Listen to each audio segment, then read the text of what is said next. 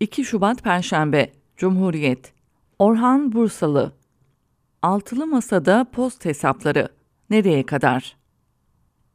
İyi Parti ve diğer küçük partiler altılı masayı bir pazarlık masasına mı dönüştürdü? Dışarıdan sanki öyle gözüküyor.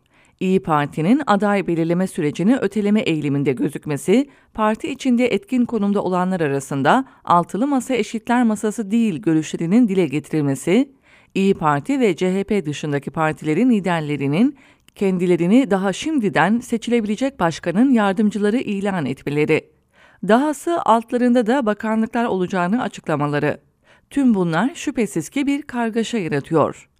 13 Şubat'ta aday belirlenmesinin kararlaştırılan takvimde olmadığının açıklanması, iktidar ortaklarının sert ve alaycı, Millet İttifakı'nı tamamen gözden düşürme ve kararsız seçmeni olumsuz etkileme politikasına ortam hazırlıyor.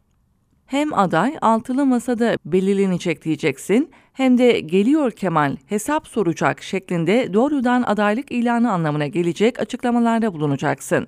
Altılı masayı zor durumda bırakacaksın. Bu bize adaylık dayatması olmuyor mu? Sözlerini İyi Parti içinden duyuyoruz. Bu da adaylık açıklamasını öteliyor ve partilerin pazarlıklarını azdırmasına yol açıyor mu? CHP'liler dahil aslında tüm partilerden altılı masa içinde olumsuzluklar yaratacak davranış ve sözler var. Bir de acaba altılı masa kurulurken işlevlerinin yeterince açıklanmamış olması süreçleri olumsuz mu etkiliyor? İyi Parti içinde seslendirilen itirazlardan en önemlisi altılı masada neremiz eşit ki sözleridir. Altılı masa peşin bir koalisyon olarak mı kuruldu? Öyle bir amaç açıklanmamıştı. Tüm partilerin seçimi kazandıkları takdirde tamamen eşit ağırlıkta yönetimde pay sahipleri olması gerektiği görüşü şüphesiz itirazlara konu olmakta.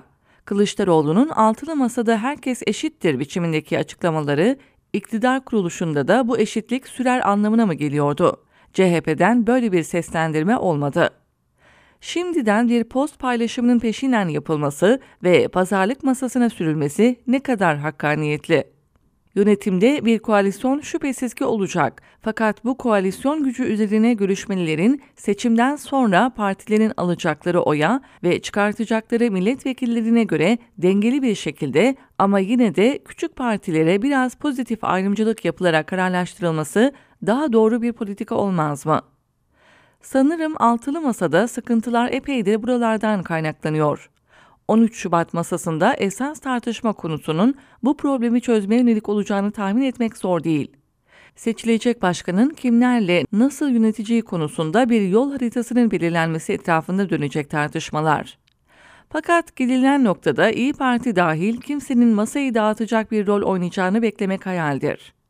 Kılıçdaroğlu'nun adaylığına da masadan destek çıkma olasılığı çok yüksek. Biraz sakinlik.